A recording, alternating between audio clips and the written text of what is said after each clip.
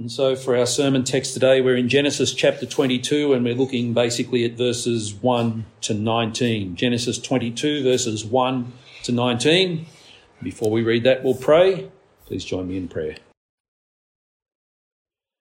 Our Father in heaven, we, your people, seek now to worship you as we hear from your holy scriptures. We pray, Father, that you indeed would speak to us, both in the reading of the scriptures and in the teaching that comes from that reading. Father, give me words to speak that are according to the wisdom of God. Let me not speak according to the foolishness of men, nor the doctrines of devils. Father, may we be given hearts that are humble and receptive and ready to receive that which you have given to us through your word. These things we ask in Jesus' name. Amen. Genesis 22, as I said, verses 1 to 19.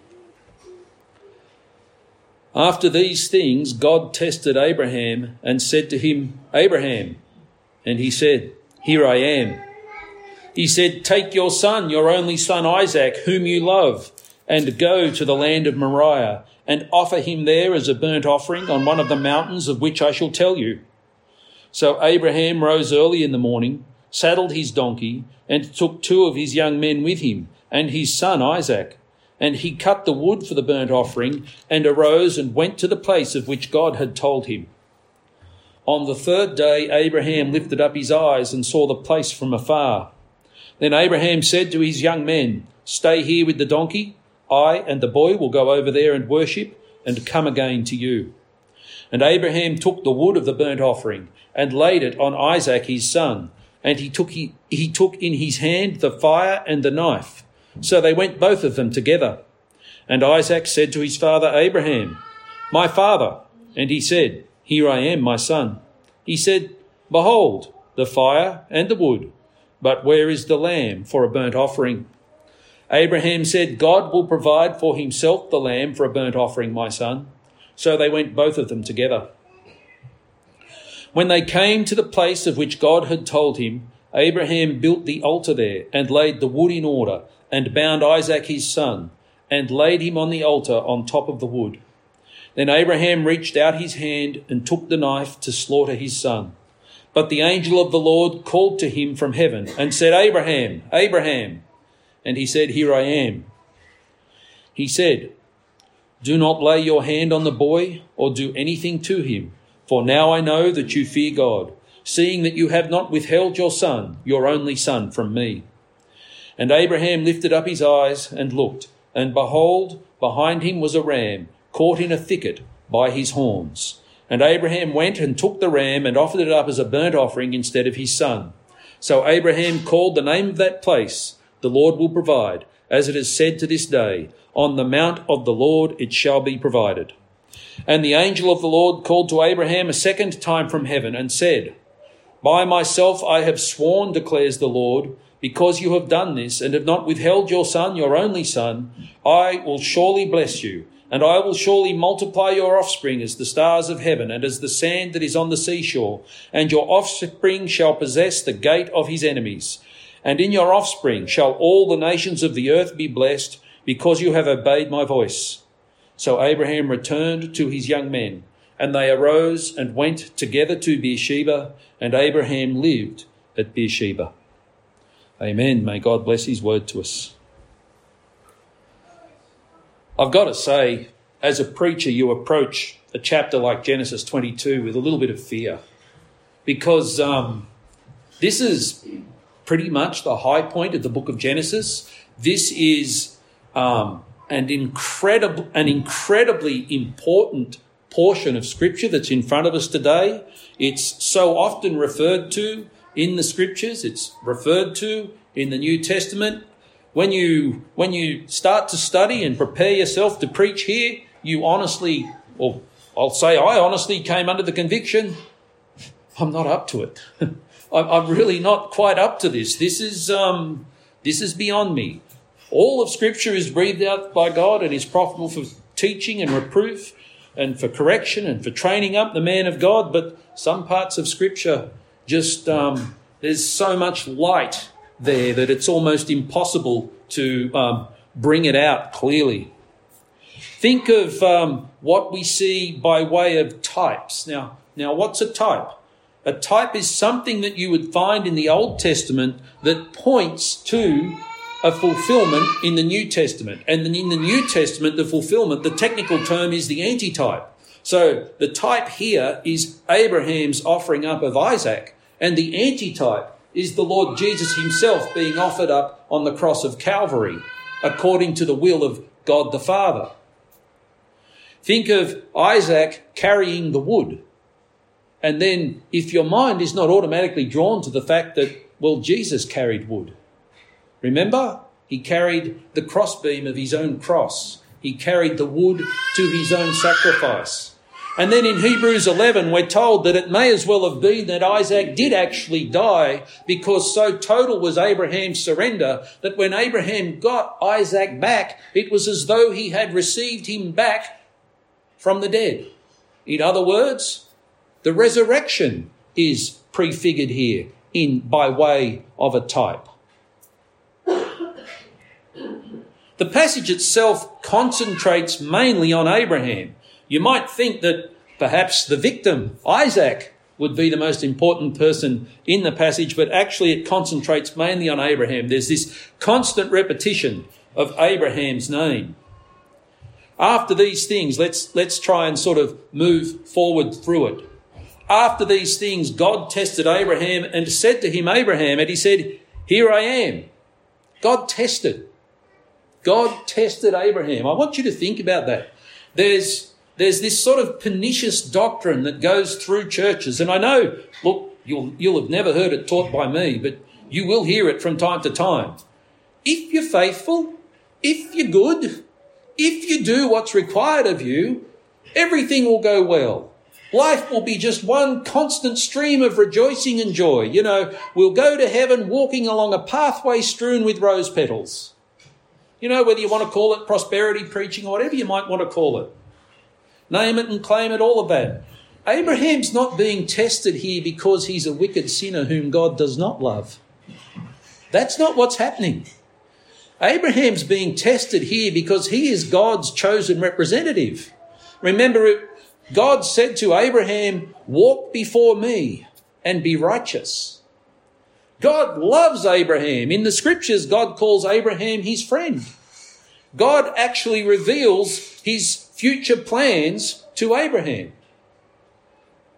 Abraham, the friend of God. But always remember this, it's a condescending friendship. God is God and Abraham is a man. God is the creator. Abraham is one of God's creations. God may deal with his creations in any way he so desires. Now, people often make the accusation that in this time of testing, God lied to Abraham. That God, all along knowing that he didn't want Isaac to be slaughtered, must therefore have lied to Abraham in giving Abraham the command to offer up Isaac as a sacrifice. Well, first of all, people who make those kind of accusations, well, a verse of Scripture describes them perfectly. Ephesians chapter 4, verse 18. They are darkened in their understanding, alienated from the life of God because of the ignorance that is in them due to their hardness of heart. They don't want to know the truth, and they want to accuse God. They want to tear down God in his holiness and in his righteousness. God has the right to demand of us whatsoever he desires.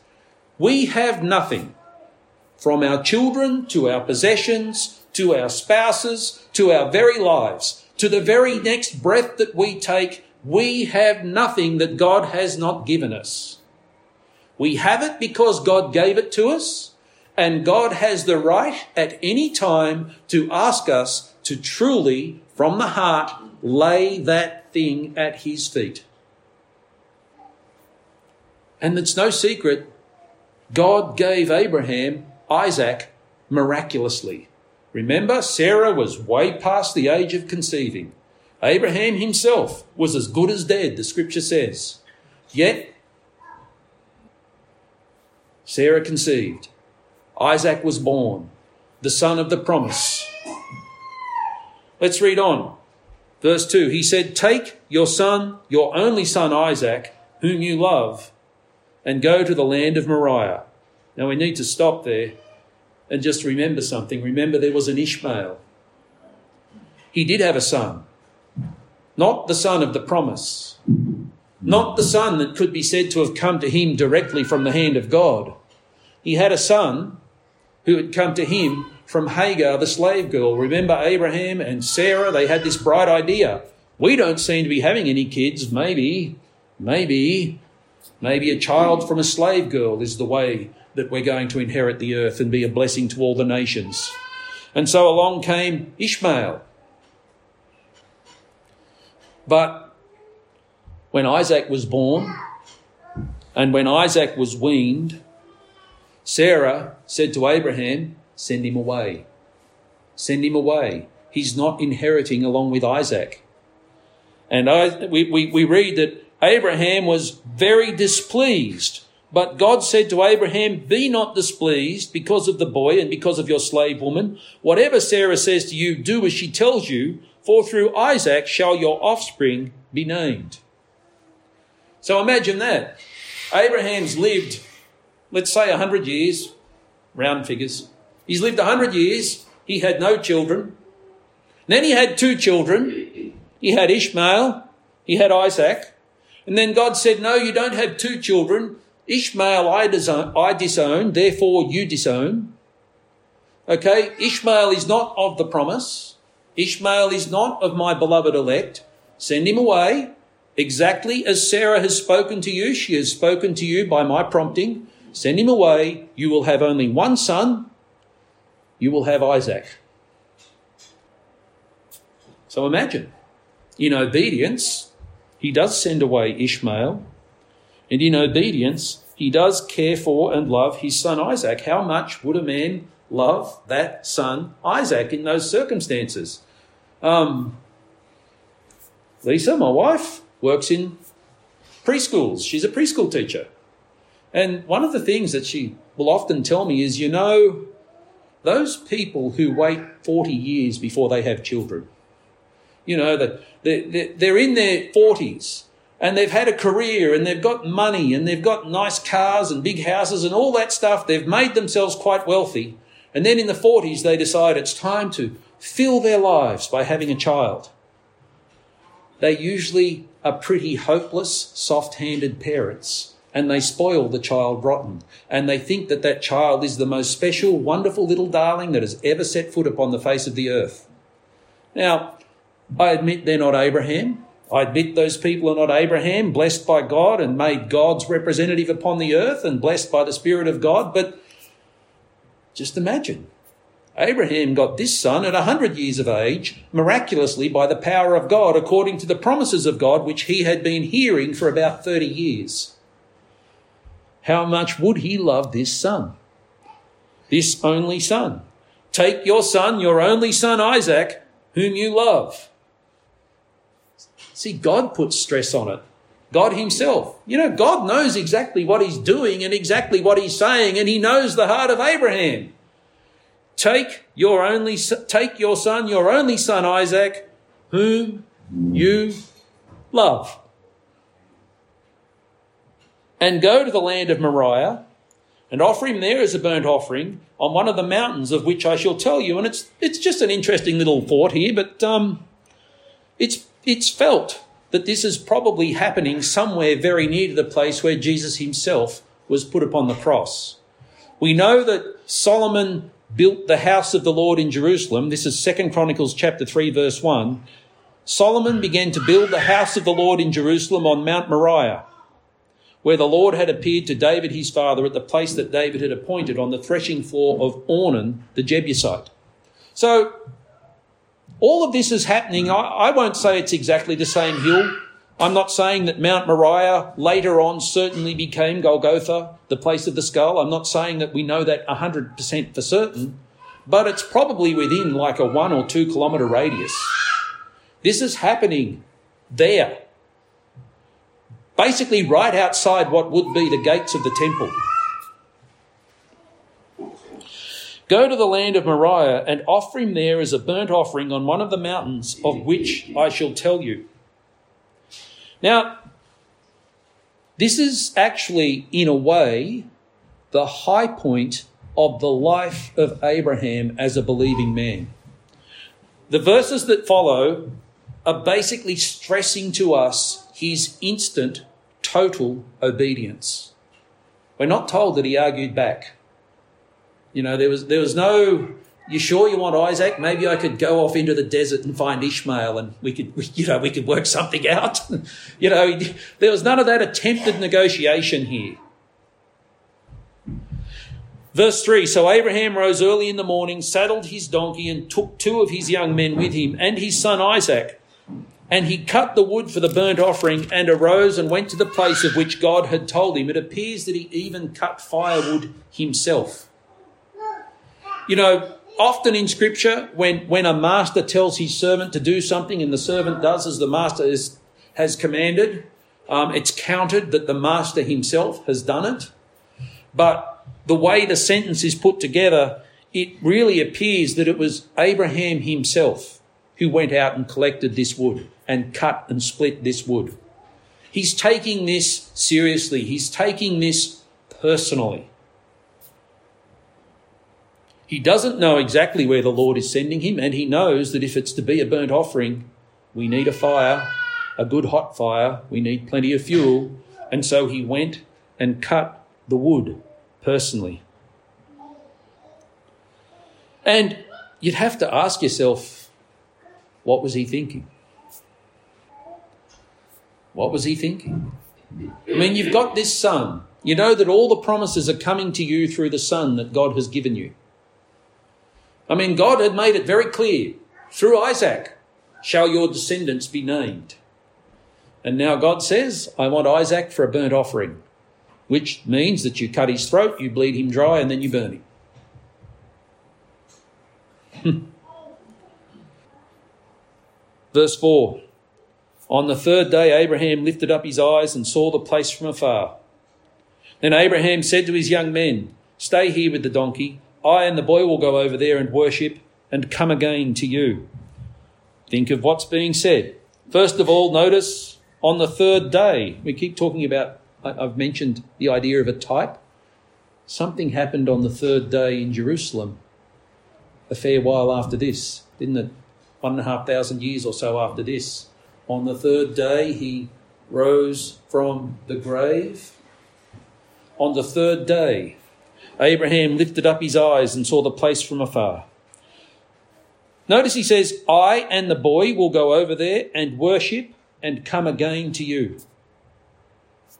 I'm going over there to offer my son as a burnt sacrifice. Even now, I doubt that he's told the young men that God has demanded Isaac as a sacrifice. I doubt that he's let them in on that much of God's word. But he then says, and we'll be coming back. You know, the faith of Abraham. Somehow or other, I will do as God has commanded me, and we will come back. We will come back.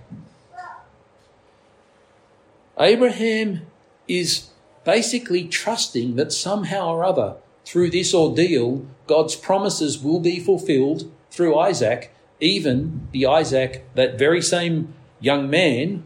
Because why do I say young man? Well, the burden that had to be carried on a donkey, we're going to see that burden is now carried by Isaac. If the burden had to be carried by a donkey and it can now be carried up a mountainside by Isaac, he's not 6, 7, 8, 9, 10 years old. He's more like 16, 17, 18, 19, 20 years old with the strength of manhood, the ability to carry this burden. And Abraham took the wood, verse 6, of the burnt offering and laid it on Isaac his son. And he took in his hand the fire and the knife. So they went both of them together. This is, a father and a son walking alone up a mountain with all that they need to make a burnt offering. And the father knows that God has said that the burnt offering will be your only son whom you love. It's got to be one of the toughest points in Abraham's life. But notice the obedience. It's also the high point of his walk of faith. Now, I just want to make a point here, and the point here is idolatry. Let's just think of what idolatry is. Idolatry is basically setting anything in the place of God, or setting anything before God. Idolatry is loving anything in the way that you should only love God.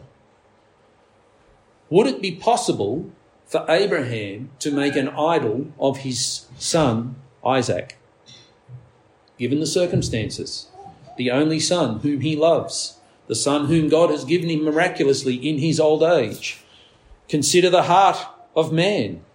Consider how easy it is to love something too much.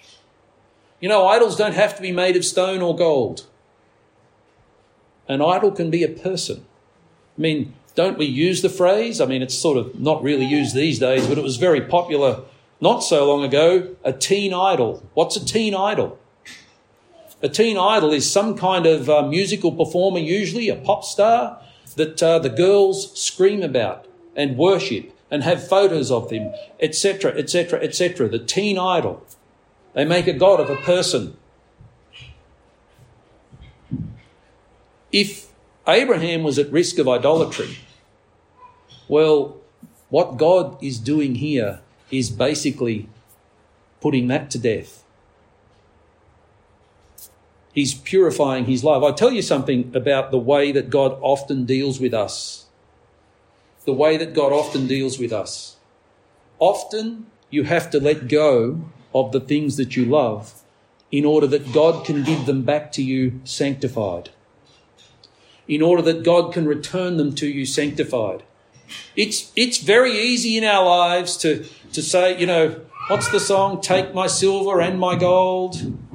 There's a chorus that we sing. I can't remember all the words, etc., etc. And basically, verse by verse, this song is a person saying, God can have everything that I have. God can take it all.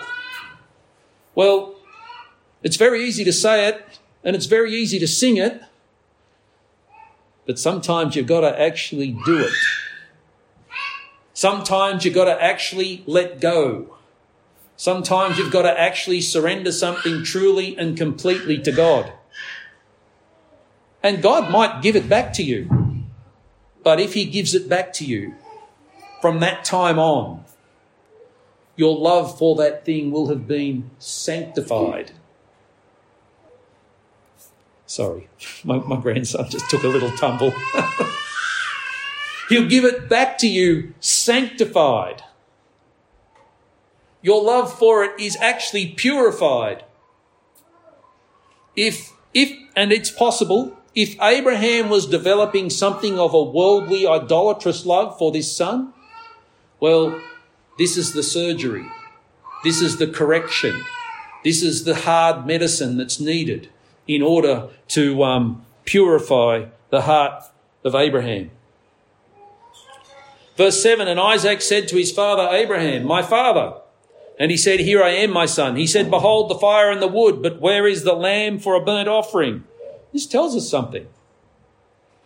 We've got to think carefully, but what does it tell us? That Abraham had been instructing Isaac in the way to worship the one and only living God. Isaac understood that we offer lambs. When you make a burnt offering, something is dying in our place.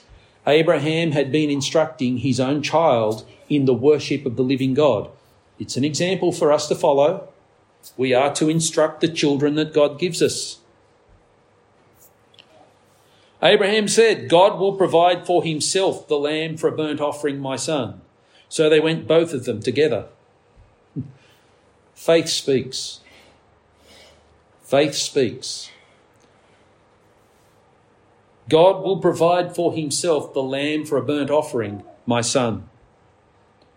Abraham knows his God. Abraham knows Yahweh whom he worships. Abraham knows his God. God has not demanded the sacrifice of a human life before. I would guess possibly Abraham also knows his son, and though he loves his son, and though he might well be on the verge of committing idolatry in his love for his son, yet he knows that the blood of his son will not save the people of God. So they went, both of them, together. When they came to the place, verse 9, of which God had told him, Abraham built the altar there and laid the wood in order, and bound Isaac his son and laid him on the altar on top of the wood. Now, there's two kinds of faith, my friends. There's probably more than two kinds, but here and illustrated for us are two kinds of faith. There's the faith that actively obeys, and there's the faith that submits to the will of God. Abraham at this point is the one who is actively obeying. Abraham builds the altar. Abraham lays the wood in order. Abraham binds Isaac. Just remember, Isaac is strong enough to carry the burden of wood up the mountain. Abraham is over 100 years old.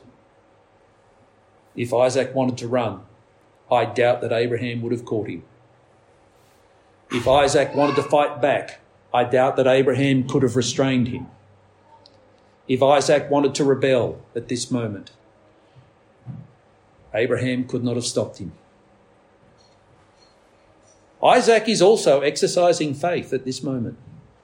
He is submitting.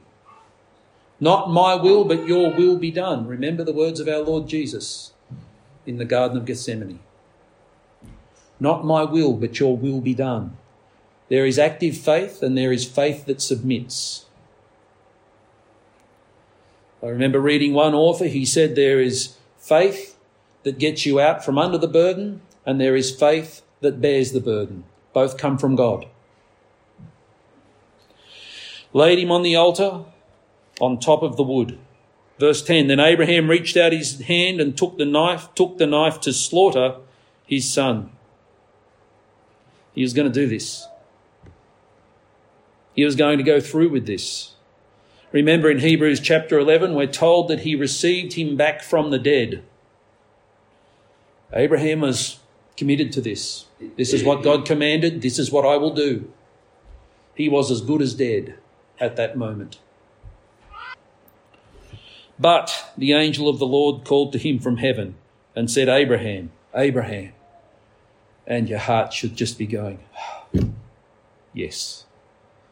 That's what we wanted to hear.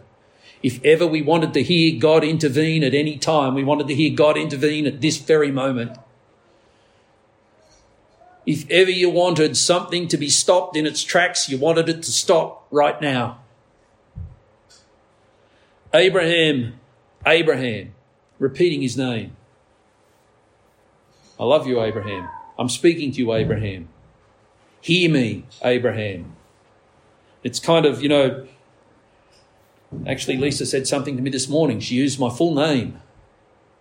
It was affectionate, don't worry, but she used my full name, middle name and all.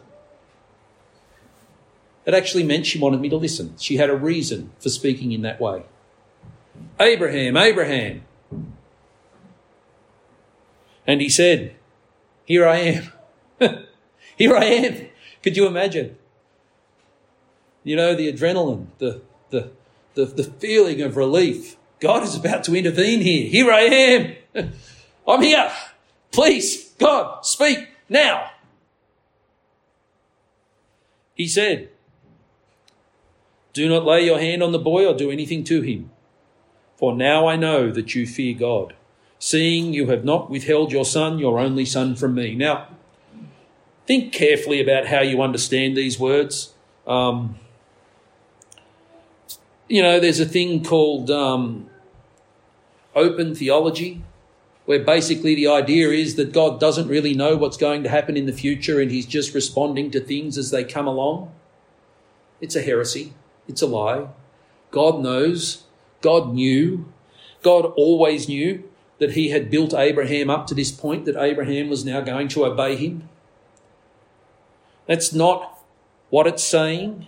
This is reassurance for Abraham.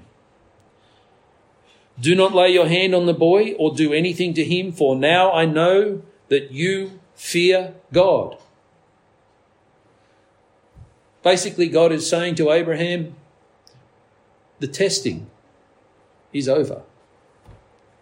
You have been tested. You have been proven in the fire. You have been found to be true. And what God wants Abraham to know is that God himself knows it. This is words of reassurance.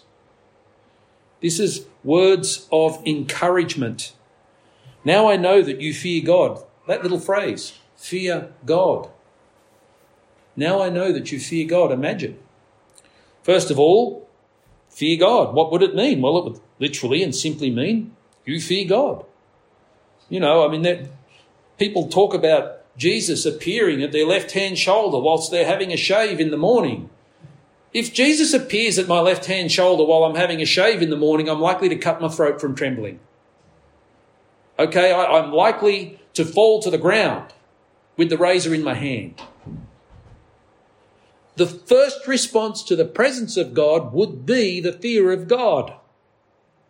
If every time an angel appeared to a person, a holy angel, a created being appeared to a person, the first thing that an angel had to say was, "Fear not, for I bring you good news," etc. If that's what an angel has to say, how much more so if God himself comes into our presence? I'm not saying that the Lord Jesus wouldn't lay his hand upon us. I'm not saying that he wouldn't encourage us. I'm not saying that he wouldn't tell his own servants that they are beloved. But I'm saying that our first instinctive reaction to the very presence of God would be that we fear God with an awesome reverential fear. An awestruck, I should say, reverential fear. That's what would happen the very instant we were in the very presence of God. And by the way, just a little bit, that's the way it should be every time we worship here as the gathered people of God, because he is in the midst. We are the temple of the living God. Worshipping God is no small deal. It's no petty thing. It's not routine. In what I say, when I say it's not routine, I mean it's just not, it's not the least important part of our lives. Now I know that you fear God. Well, there's layers of meaning to this, isn't there? Now I know that you fear God. Everything that Abraham has, he's willing to lay, as it were, at the feet of God. Everything, including Isaac, his only son, whom he loved. Faith gives back to God. Faith surrenders to God. God may well give us things, and he does. And if we are faithful, we return them to get them back sanctified. Everything that we have comes from God. Everything that we have still belongs to God. We're caretakers. And it is for us to give it back to God according to the Scriptures. Now I know that you fear God, seeing that you have not withheld your son, your only son, from me. See the emphasis again? Remember, God, when he gave the command, said, sacrifice your son, your only son.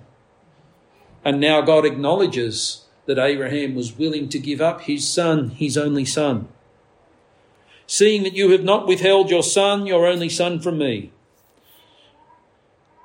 And Abraham lifted up his eyes and looked, and behold, behind him was a ram caught in a thicket by his horns.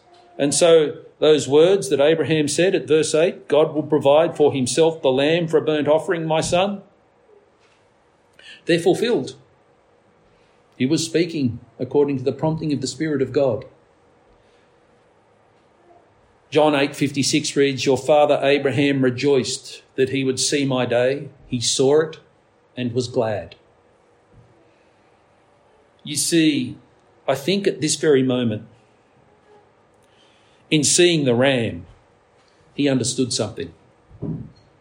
God will provide the sacrifice. God will provide the atonement. God will provide the redemption.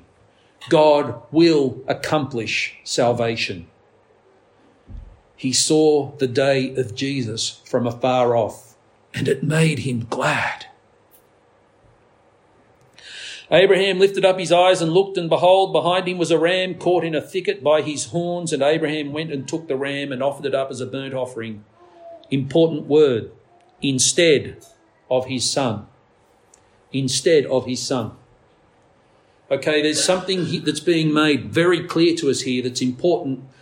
If you are reading through and you're reading through the law and the commandments concerning the sacrifices of animals, what's happening?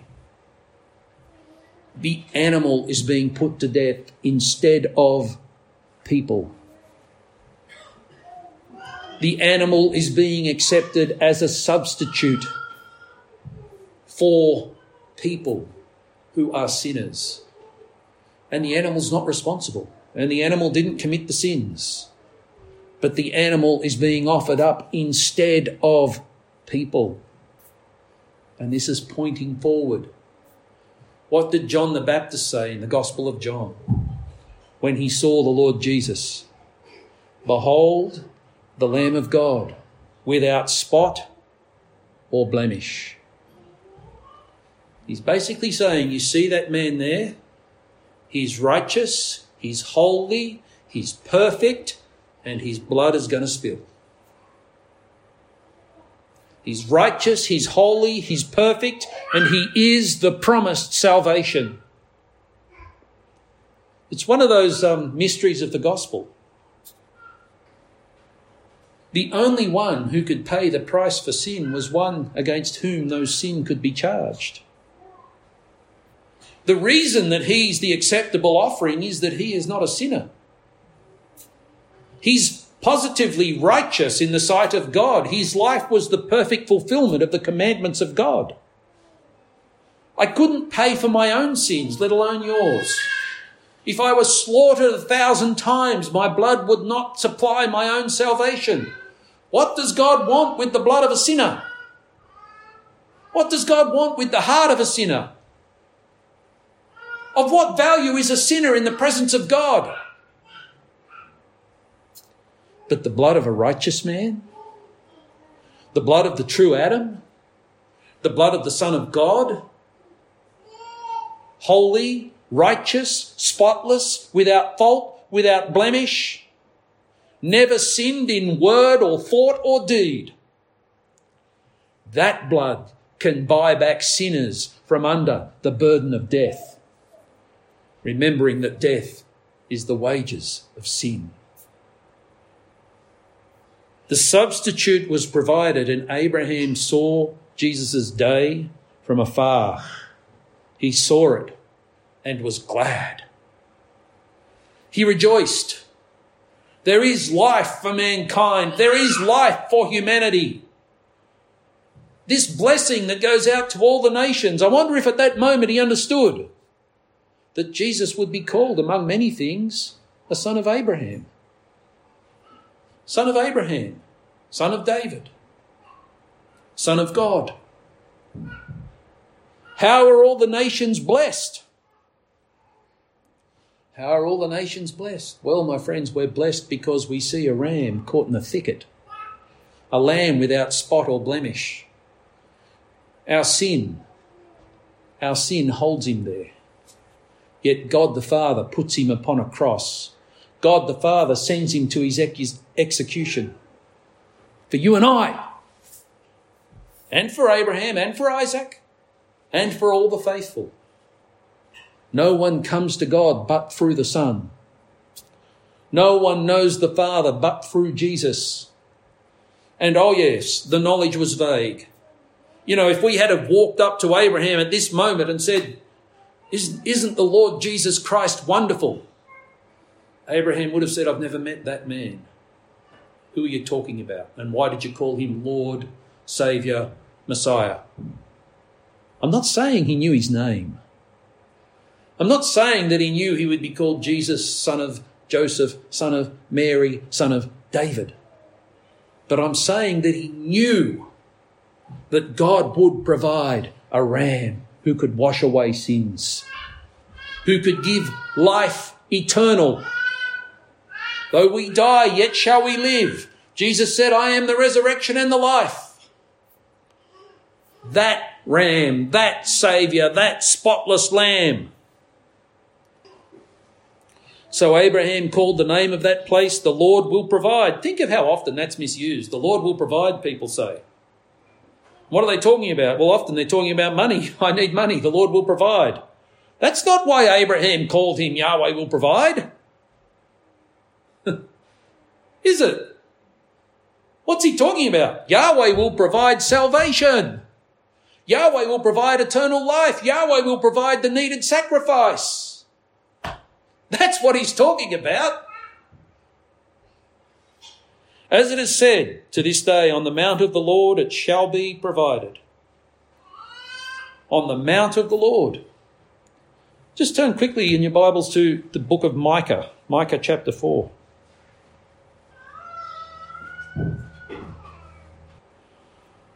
Micah chapter 4, it's a promise of the new covenant blessings for the church, that church which is born through the work of the Lord Jesus Christ.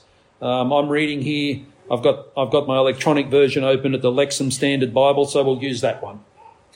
Now it will be that in the last days the mountain of the house of Yahweh will be established as the head of the mountains and will be lifted up above the hills, and peoples will stream to it. And many nations will come and say, come, let us go up to the mountain of Yahweh and to the house of the God of Jacob, that he may instruct us from his ways, that we may walk in his paths. For from Zion will go forth the law and the word of Yahweh from Jerusalem. And he will judge between many peoples and will render decisions for mighty distant nations. And they will hammer their swords into plowshares and their spears into pruning hooks. Nation will not lift up sword against nation, and never again will they learn war. And each of them will sit under his vine and under his fig tree, with no one to make them tremble. For the mouth of Yahweh of hosts has spoken. Though all the peoples walk each in the name of his God, as for us, we will walk in the name of Yahweh our God for ever and ever. In that day, declares Yahweh, I will assemble the lame and gather the banished, even those upon whom I have brought calamity. I will make the lame a remnant and the outcasts a mighty nation, and Yahweh will reign over them in Mount Zion from now on and forever. The mount of the Lord. Micah looks forward and sees the mount of the Lord where it has been provided, where the people of God are called into the presence of God. The lame, the powerless, those who have been banished, even those upon whom the Lord has brought calamity, the whole wide world called into the worship of God upon the mountain of the Lord where it was provided, the place from which the word and the law, the preaching of the truth goes forth, from the mountain of the Lord. It's not necessarily a physical mountain, although the sacrifice of Jesus upon the mountain outside of the temple is certainly somewhere close. It's the place where the people of God gather in the presence of God, worshipping God, and then they go out from that place with God's word upon their lips, the law and the word, the law and the gospel, preaching the truth to the kingdoms that more might be called in. On the mountain of the Lord, says Abraham, it shall be provided. Verse 15, and the angel of the Lord called to Abraham a second time from heaven and said, verse 15 of Genesis chapter 22. And the angel of the Lord called to Abraham a second time from heaven and said, by myself I have sworn, declares the Lord, because you have done this and have not withheld your son, your only son. I will surely bless you, and I will surely multiply your offspring as the stars of heaven and as the sand that is on the seashore. And your offspring shall possess the gate of his enemies. And in your offspring shall all the nations of the earth be blessed, because you have obeyed my voice. The same promises repeated again, but this time, basically, the Lord is saying to Abraham, all of these promises, they are most certainly yours. I have most certainly appointed these things to you. You can know this for certain and for sure. This cannot and this will not be changed. Just remember, as we think of this amazing thing that Abraham did in that he was willing to offer his son, his only son whom he loved. Why would he do that work? Well, he would do that work because the Spirit of God was prompting him to do that work. It was God who enabled him to obey. No one obeys other than by the power of God's Holy Spirit. No one is made faithful other than by the power of God's Holy Spirit. No one is able to do the things that God commands unless God enables us to do them. What are we apart from God? What are we apart from the Lord Jesus? The flesh profits nothing. That's what the Lord Jesus said. In other words, we can do no good thing apart from him and apart from his power and apart from God's Holy Spirit. And so the promises are given again to Abraham. And it says there, and your offspring shall possess the gate of his enemies. Remember the Lord Jesus saying something about the gates of hell? On this rock I will build my church, and against it the gates of hell shall not prevail. My friends, we're the church. We're not the church universal. What I'm saying is we, as the people of God, gathered in the name of Jesus, we are of the church. And against us, the gates of hell will not prevail. They will not prevail. We have nothing to fear. That, by the way, includes death and dishonour in this present world. We have nothing to fear. If they kill us, what does that mean? We're immediately in the presence of our Saviour. We're there with the Lord Jesus. They cannot interfere with the Saviour's love. They cannot break the Saviour's life that has been planted within us. If the worst thing that could possibly happen is death, well, the Apostle Paul said, death has no sting. Death has no sting. Now, none of us has been tested to death, but who knows if the day comes or does not come. But the history of the church is filled with people who went to death singing psalms and hymns and spiritual songs. People facing flames without fear. We shall possess the gates of our enemies. It means we rule their cities. We're the people of God, my friends, and God has provided. And it can't be taken away from us. We are privileged.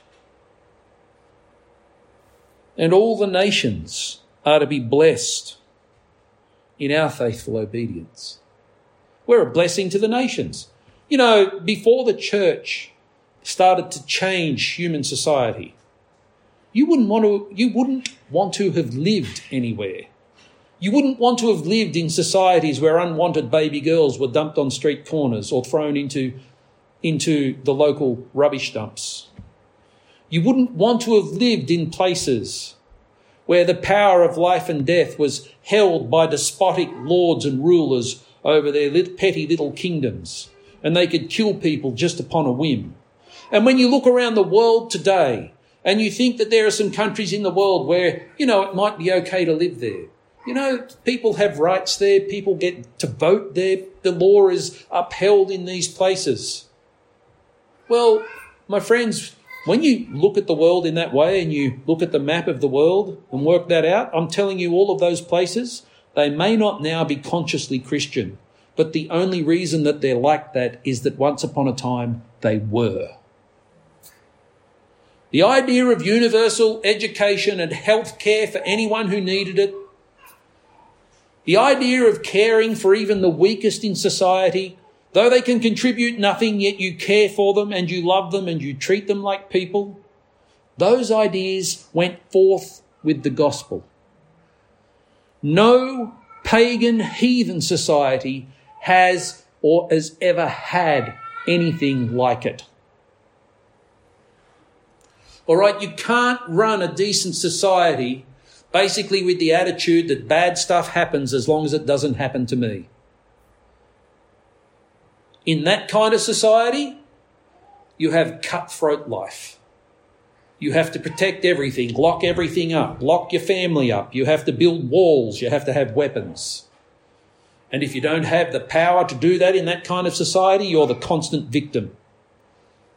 Pushed from pillar to post, bullied, ordered around, you suffer the consequences. You can't run a society on that idea. Bad stuff happens just as long as it doesn't happen to me. You can run a society on do unto others as you would have them do unto you. Can't you? You can run a society on the idea that the one who sheds the blood of man, by man should his blood be shed. In other words, justice. But you need the reason why from Genesis chapter 9. What's the reason why? Because in the image of God, God created man. You can run a society with true, good laws, which are in accordance with the Word of God. But you can't run a society apart from it. Not a decent society. I mean, you can have a nation. You can conquer other nations. If you've got the power in those nations, you can do pretty much whatsoever you please. But we're a blessing to the world. We're a blessing to the world. It always interests me when I hear atheist historians actually say so. And they say things like, look, the only thing that changed Europe was Christianity. Before Christianity, unwanted babies were eaten, men ran around naked, painted themselves blue and killed each other. And the only thing that's changing the nations in the world around about us is Christianity. The only thing that truly has the power to effect change is the gospel, the power of God's Holy Spirit. The only way that we'll possess the gates of our enemies is through the preaching of the gospel, by the power of God's Holy Spirit. So we go forward in the assurance that it has been provided, that death has lost its sting, and that the gospel will not be denied. The Lord Jesus Christ will build his church, and against it, the gates of hell will not prevail. Let's close in prayer. Our Father in heaven, we give you our thanks and our praise that indeed it has been provided.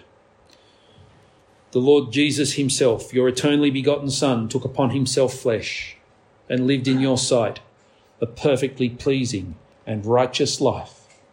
And he died in your sight a perfectly pleasing and righteous death, and paid the price of sin for sinners like us. We thank you and we praise you. May our hearts be filled with your praise and rejoicing in your goodness and your grace and your mercy. Father, may the gospel be upon our lips. May we be emboldened. Indeed, Father, may we take hold of that promise that against the church, against the gospel, the gates of hell shall not prevail. These things we ask in Jesus' name. Amen.